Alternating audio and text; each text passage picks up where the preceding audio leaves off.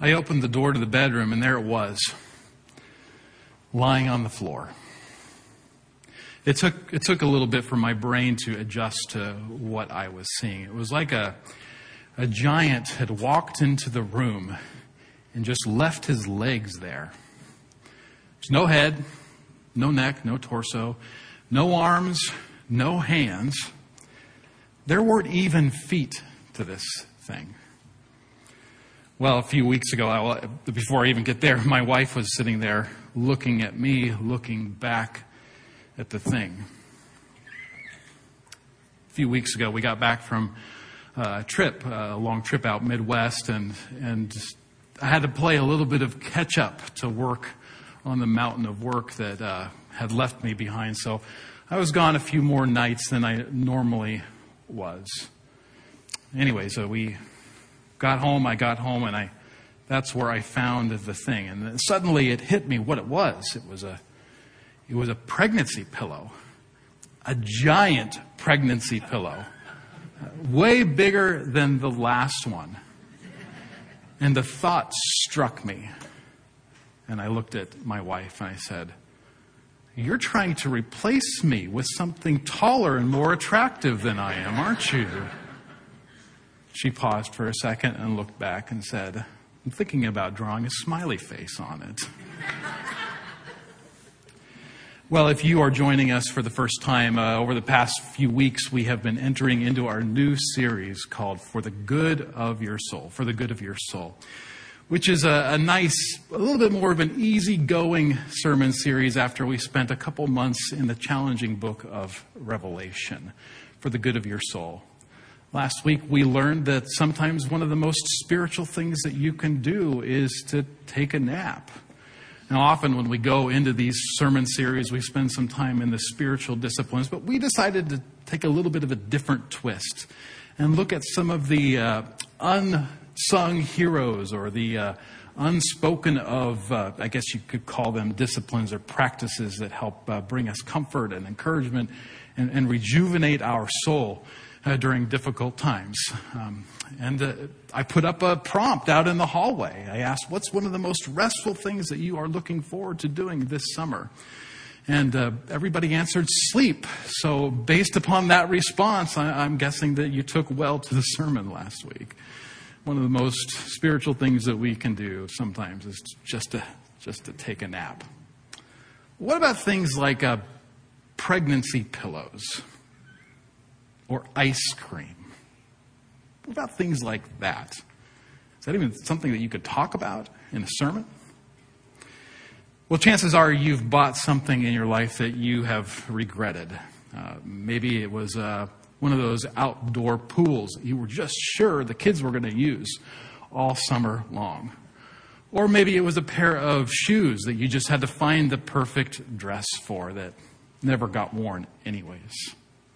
What's that someday thing that you recently discovered in your junk drawer or deep into one of your closets that you have been tempted to throw away, but you just haven't gotten the guts to do so yet? What is that thing? Buyer's remorse, guilt. We're not only aware of how easy it is to waste money, we're becoming more and more aware of what kind of effect overindulgence has on the world as well. And it's not just the guilt of the unnecessary or having too many things. Just as dangerous is the temptation to love some of our things too much. Maybe some of you here have spent a day playing, an entire day playing video games and have wondered if that time-consuming practice is really something that feeds your soul. What's something in your life that's physical, that just ties you up emotionally? That ties you up emotionally. Now, there's nothing wrong with comfort, and there's nothing wrong with food, but when we put those two words together, it can be a negative thing. When we originally slated this sermon for the series, they put the title on it, "Ice Cream is Good for the Soul." And John Kim in Lexington is preaching the same, not the same message, but his own version of this message with that title too. John Kim is lactose intolerant. And do I really need to be preaching a message about ice cream? But here we are. Here we are. No wonder the spiritual and physical have such an uneasy relationship. Materialism can be destructive to us and others, and stuff can make us slaves. Pleasures can be dangerous. It's hard to blame those spiritual seekers who are looking for some kind of out-of-body experience because of this. And it's not hard to understand because of this why Christians for centuries have had this myth that the final experience of the life beyond is an experience that is bodiless, which is not actually what the Bible teaches, a bodiless experience. But ice cream tastes so good, doesn't it? And when you find the perfect pillow, it's like a revelation. How do we navigate the tension? How can material pleasures be any spiritual good? How can material pleasures be any spiritual good? Well, we aren't the first to ask a question like this. 3,000 years ago, there was a king who brought so much wealth to his nation that the nation had never seen such wealth before. Yet earlier in his life, he was being hunted, and he was resting his head in caves. This is something that David knew. David knew what it was like to be wealthy. He knew what it was like to struggle. But God protected him even back then. In fact, living on the edge with much at stake made him rely on God even more. So what did it look like to live spiritually in a time of abundance and plenty? In the 16th Psalm, which is what we're going to look at today, David is going to shed some light on that. The psalm starts out with this. Verse 1, "Keep me safe, my God, for in you I take refuge. I say to the Lord, you are my Lord. Apart from you, I have no good thing. I say to the holy people who are in the land, they are the noble ones in whom is all my delight. Those who run after other gods will suffer more and more. I will not pour out libations of blood to such gods or take up their name on my lips. Keep me safe, my God, for in you I take refuge." Even in safety and security, David knew how tenuous safety and security could be. And that's not lost on us either. Chances are that you know someone whose life was changed by some violent act. Chances are that some of you here have received news from the doctor that changed your life, or you know somebody who received news that set their future on a much different course. It's almost impossible to imagine a future without a child, a sibling, or a parent until something like that actually happens. And something like that happens, doesn't it? Even with the gift of modern technology, we are still susceptible to sickness and decay. You know what happens when people feel powerless in situations like those? They turn to other remedies. And that's what David is pointing out here. He's looking at some respected Israelites in the community, business leaders, people who were high up in power, who were faced with difficult decisions, were put into difficult circumstances, and all of a sudden they decided to turn to other gods for answers. They turned to other gods for answers. And to appease those gods, they were pouring out blood offerings. David's response is to say, I will stick with God. Look how he continues. Lord, you alone are my portion and my cup. You make my lot secure. The boundary lines have fallen for me in pleasant places. Surely I have a delightful inheritance. I will praise the Lord who counsels me. Even at night, my heart instructs me. I will keep my eyes always on the Lord. With him at my right hand, I will not be shaken. Did you notice how in contrast with the cup of libations, David calls God his cup? God is his cup, his source of satisfaction. Well, David is going to spell that out a little bit more and tell us why. Why is God the source of his satisfaction? God is the source of his satisfaction because he has placed boundaries around pleasant places. The land that David has inherited is pleasant, it's good, it's pleasing. We'll talk more about that word pleasant in a little bit. But even more than that, God has given David wisdom, the path of life, precepts that are good for navigating relationships and navigating the times that we live in. And lastly, God has also given him security and safety. He says this, with him at my right hand, I will not be shaken. Well, in the last 3 verses of this psalm, we're going to see those 3 themes appear in reverse order. But before we go there, I just want to pause for a minute because what we're about to read doesn't just have implications for David's life. It has implications for all of history. So I want to explore something a little bit theological with you for just a moment. At my house, we love surprises. We love surprises. And we look forward to Christmas. I should say the kids really look forward to Christmas. So I would say probably last year, about June, they were asking what they were going to get for Christmas.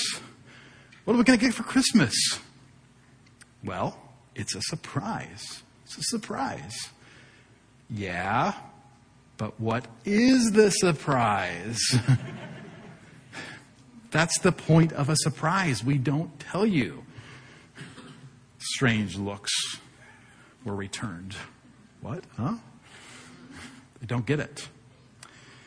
Well, God loves a surprise too. God loves a surprise too.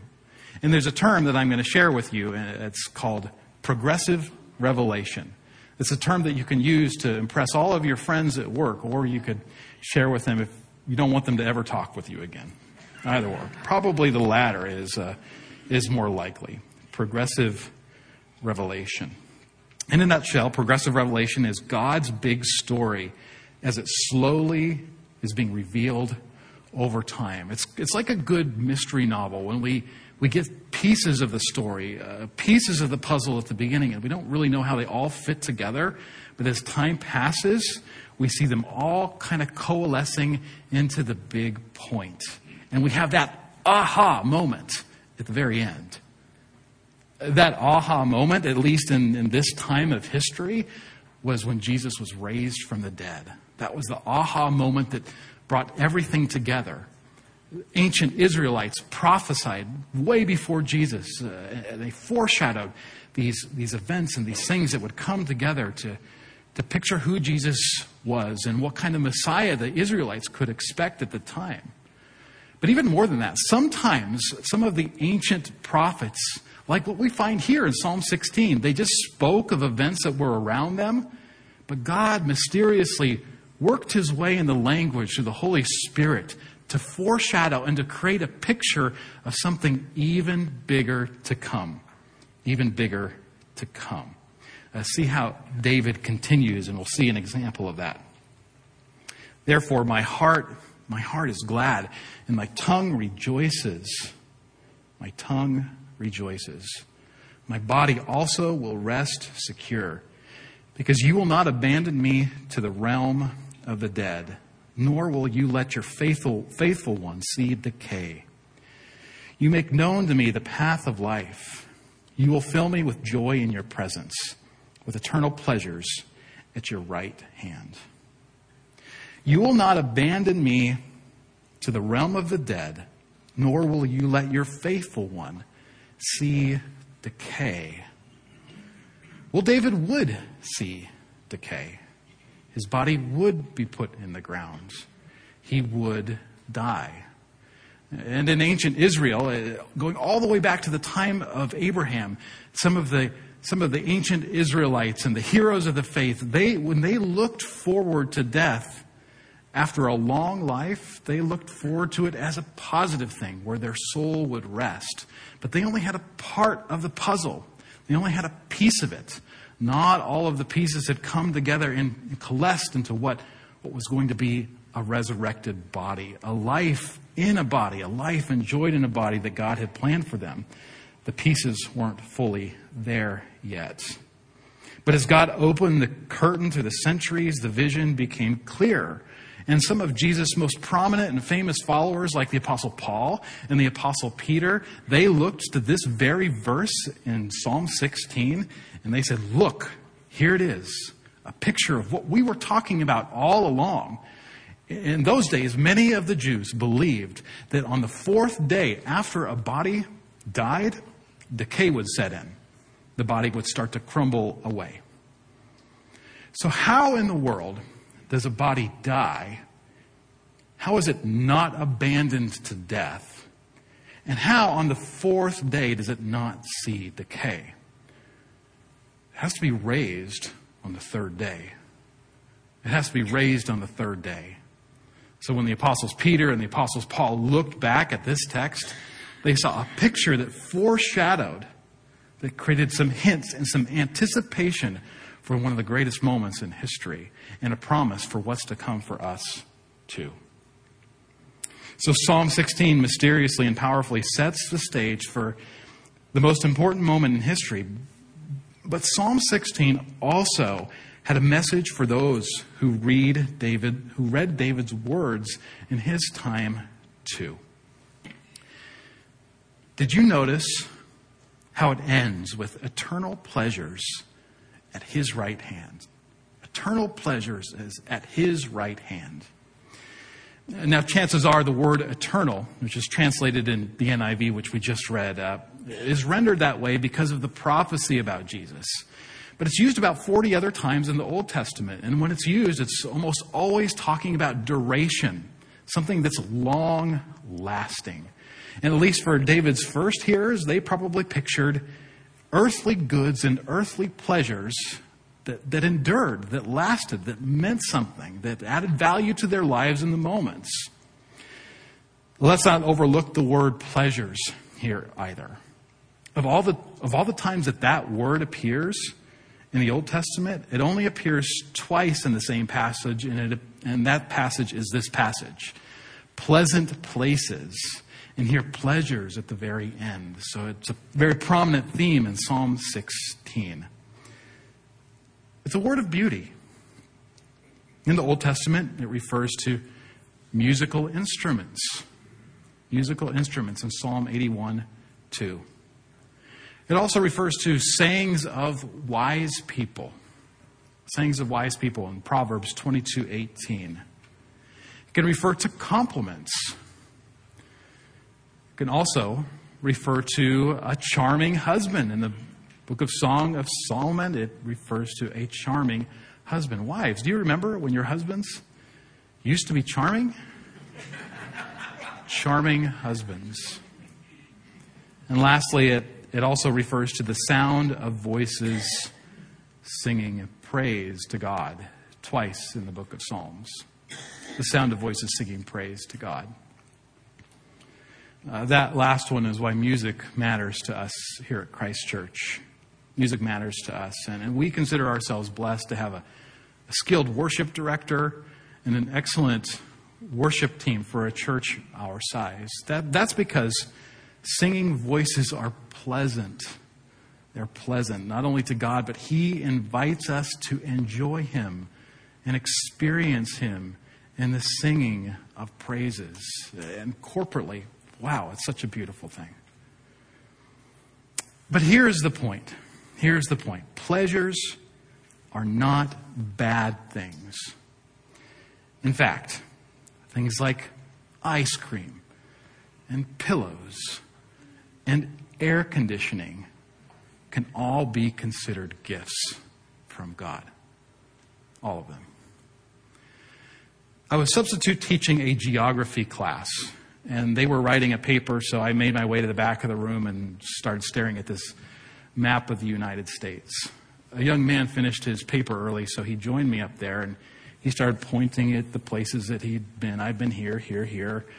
And so I joined him. I started pointing at the places that I've been, and he said, wow, you've almost been to all of them. And I thought, I guess I have almost been to all of them. A friend and I, or a few friends and I, every summer would take a trip to somewhere far away in the United States and beautiful. We usually tried to find some natural wonders to go visit. So we saw Mount St. Helens in Washington and Venice Beach in California, the Smoky Mountains of Tennessee. We traveled all over in the course of a few years to experience as much of it as we could. I also wanted to see some of the man-made stuff. Have you ever seen the troll under the bridge in Portland, Oregon? It's weird, but, Portland, I guess. Anybody from Portland? No, it was fun. It's interesting. All sorts of amazing things out there. Now, my friend was more naturally inclined. He had more of a natural preference. So sometimes I would have to drag him along to some of these man-made attractions. And that was as hard as ever once we finally made our way out to the Big Apple, and I wanted to go see Times Square, the place where we've all seen in the movies. Hey, we got to go to Times Square if we're going to be here. And it was a chore to bring him there, but we finally got there, and we're flooded with all of the lights. We were bombarded by the advertisements of all the skyscraper building-sized screens that we saw. And my friend was less than thrilled, I guess you could say. But I still remember the moment that changed. And I said, I get it. This could all be perceived as a giant advertising ploy, and it probably is. And it really does not hold a candle to the Grand Canyon. It doesn't. But isn't it amazing that God allowed us to make things like this? Isn't that amazing? And something changed in my friend. I could see it in his eyes. It wasn't as if he transitioned all of a sudden to awe and wonder. No, that wasn't it. But the look in his eyes told me that he appreciated it. He appreciated it. Because even if we can spoil things and we can mess things up and it's not as perfect as what God would do, He has created us to create things. And that's good. And that's powerful. And that's true. Good, powerful, and true. Did the beginning of the psalm in verse 2 pop out to you when David says to the Lord, "Apart from you, I have no good thing"? 1,000 years later, James, the brother of Jesus, is going to put that positively by saying this: every good and perfect gift is from above. Now, not everything in this world is good. You know what poison ivy is? Some things like ice cream are only good in certain proportions. When we hoard or when we have too much, we become slaves to those things, and we rob ourselves of the gift of generosity and the experience of generosity. However, things like safety and guidance and, yes, everyday common pleasures are gifts from God when we see our generous God through them. I shared this before, but it just feels worth repeating in this context. Something that I so dearly value about my mother-in-law is that when some people see a colorful, beautiful, pretty bird, she sees a beautiful God. And I love the way that she expresses that to our kids. Isn't God so creative? She'll ask when she sees a cardinal or a yellowfinch float up to the bird feeder. And I love that simple question because it just confronts our worldview and it makes us look at everything in a different way. It makes us engage everything that we're doing in a different way. It invites us to see It invites us to see bigger and more beautiful things. Many have these moments in our lives that are worth writing about. Moments such as seeing a loved one healed after a long fight with a disease, or seeing a check come in that was a perfect match for the bill that we didn't know how we were going to pay, or maybe it's seeing a spouse change when we thought our marriage was at its very end. Many of us have had those experiences before, and in the scriptures they're called Ebenezers, rocks for remembering the times that God showed up and helped us in a big way. But for those of us who have not had those experiences, we don't feel like we've had those experiences, or for those of us who feel like we've had very few of them, could God be present in the little things, in the common things, in the appearance of a colorful bird on a gloomy day, or in the freedom to take a walk in nature when so many people are homebound, or in the ability to take your family out every once in a while for ice cream when things are otherwise really tight at home? David's answer was this: apart from you, Lord, I have no good thing. Or, put another way, everything good I have is from you. David's answer was an undeniable yes. Enjoying common pleasures as divine blessings helps us stay connected to an uncommon God.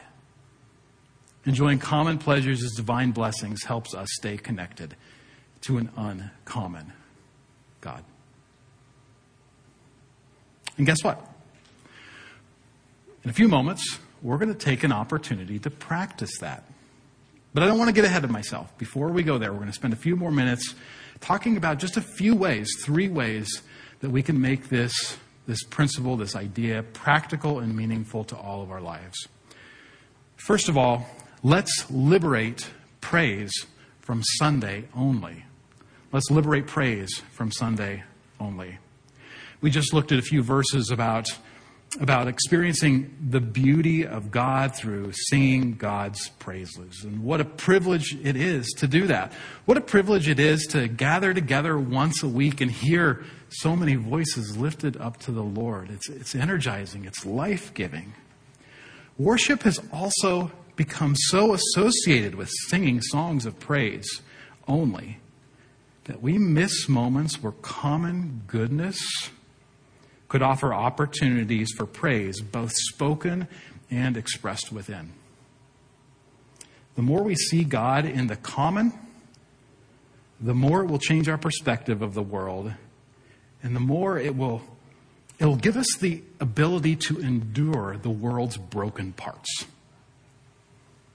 Everyday praise for common things cultivates a deeper, more resilient connection to God. Liberate praise from Sunday only. Second, use praise as a tool to navigate the difficult world of pleasure. Use praise to navigate the difficult world of pleasure. One of Jesus' most prominent disciples or followers, the Apostle Paul, wrote in his letter to the Corinthians this very famous verse. It's 1 Corinthians 10, verse 31. So whether you eat or drink or whatever you do, do it for the glory of God. It's an often quoted verse, and it's both inspiring and it's affirming. But what people often miss about this verse, when it's situated in the context, is that it's a litmus test. It's a measuring stick to tell us how we should navigate some confusing situations that we face in life. And we all face these confusing situations, don't we? Should I eat? Should I do this? Should I attend that? Now, a caveat here, an important aside. Paul wasn't saying that this is the only way to answer those questions. Certainly, the conscience can be seared and the conscience can misunderstand things, making this not a foolproof method. But for Paul, it was still important to ask the question, if I do this, will I glorify God? Will I bring him praise in doing it? If I spend 12 hours on a Saturday playing Call of Duty, well, I feel like at the end I have brought glory and praise to God through that. If I eat a whole gallon of ice cream by myself, will I feel like I have given God glory and praise, that I have honored him in that? That simple verse isn't just a statement about what we do or who we are or how we think. It's an invitation to think about what we should do, how we should do it, when we should do it, and the kind of people that we could be. If your heart says yes when you've asked that question, that may be a green light. And if your heart says no, perhaps it's an invitation to enjoy things in a little bit more moderation or to find something different. Lastly, let someone else join you in your joy over common things. Now, as an introvert, I love to enjoy things in my private space. It brings me energy. At the same time, how powerful it is to bring other people into our common joys. And that practice alone can help actually connect people to God. 15 hours I was on customer service. It was awful. It's a story for another time, but a year ago I was having problems with this automatic timer for my hoses, and I decided I'm going to spend a little bit more money so I don't have to have these kind of problems anymore and get something nice. And I did that, hoping that this was going to solve all my problems, and it didn't. So I was on customer service trying to work out the warranty. There are no instruction manuals online to how to fix these things. I looked everywhere. And it took me 15 hours to finally get replacements for them. And they came in eventually. And then I was left with a question. What do I do with the old ones? To throw them in the trash or not to throw them in the trash? That's the question. But my curiosity got the better of me. Now, I am not an electrician, but I have watched 5 or 6 videos on YouTube about how electricity works. So I found a flathead screwdriver. I'm telling you, no manuals. And I tried to find, is there any crevice I could just jam this thing into to see if I can open it up? And I found one. And I opened it up, and I was amazed. It was remarkably simple. Now, maybe you don't remember this that much from your electricity class in high school or whatever it was. But all I found there, this cylinder, it was a plastic cylinder, and wrapped around it was a copper coil. And inside the plastic cylinder, there was a metal bullet. I'll call it a bullet because I don't know what it's really called. And what it was an electromagnet. When you power that thing up and the flow of electrons starts to happen around that coil, it creates this magnet that pulls that little metal bullet back into the hole and allows the water to flow. It was as simple as that. And here I was with all these copper coils around, putting the batteries back in, turning it on, having the time of my life. And I thought, you know what? My kids are a little bit young, but I'm going to go upstairs and I'm going to take this opportunity to show them what it looks like. So I showed them, and I tried to explain what little bit I knew about how electricity works. And then I hit the button, and the little bullet just snapped right into its hole, and we all started laughing. There it was. This is how mechanical electricity works. I know that's not even the term. Somebody's going to... Don't email me, please. This is how electricity powers a mechanical thing. Isn't it so cool that God would allow us to use what He has created, to make things that are interesting and useful for ourselves? When we share the pleasures God has given us, we multiply those pleasures and we give Him glory.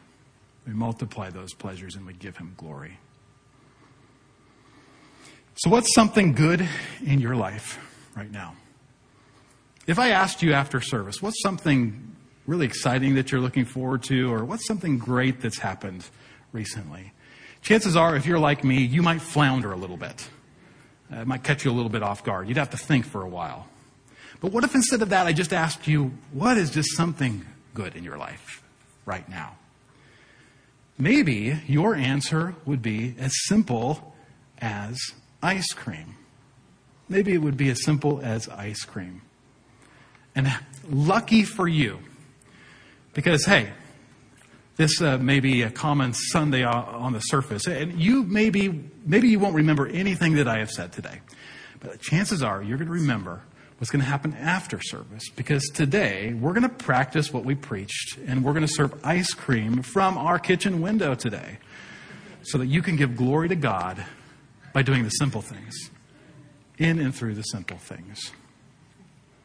But remember, and this is important, as we partake, as we practice, let's remember that the only reason things like ice cream are good is because God is good, and He generously offers us opportunities to see Him work. Let's pray. Father, we have so much to be thankful for. We have so many big things in our lives to be thankful for. Even if we can't spot the big things in our lives, certainly the biggest thing is the cross that's always before us. But you invite us to experience you in deeper ways and in ways all around us by being thankful, by praising you for the simple things that we do that we so often take for granted. So I pray, God, that as you open up our hearts, you'd start with me. And that you'd open up my heart and all my friends' hearts to the joys that you give us so that we can see you, so that we can have more abundant and full lives because of everything that you've done for us. In Jesus' name, amen.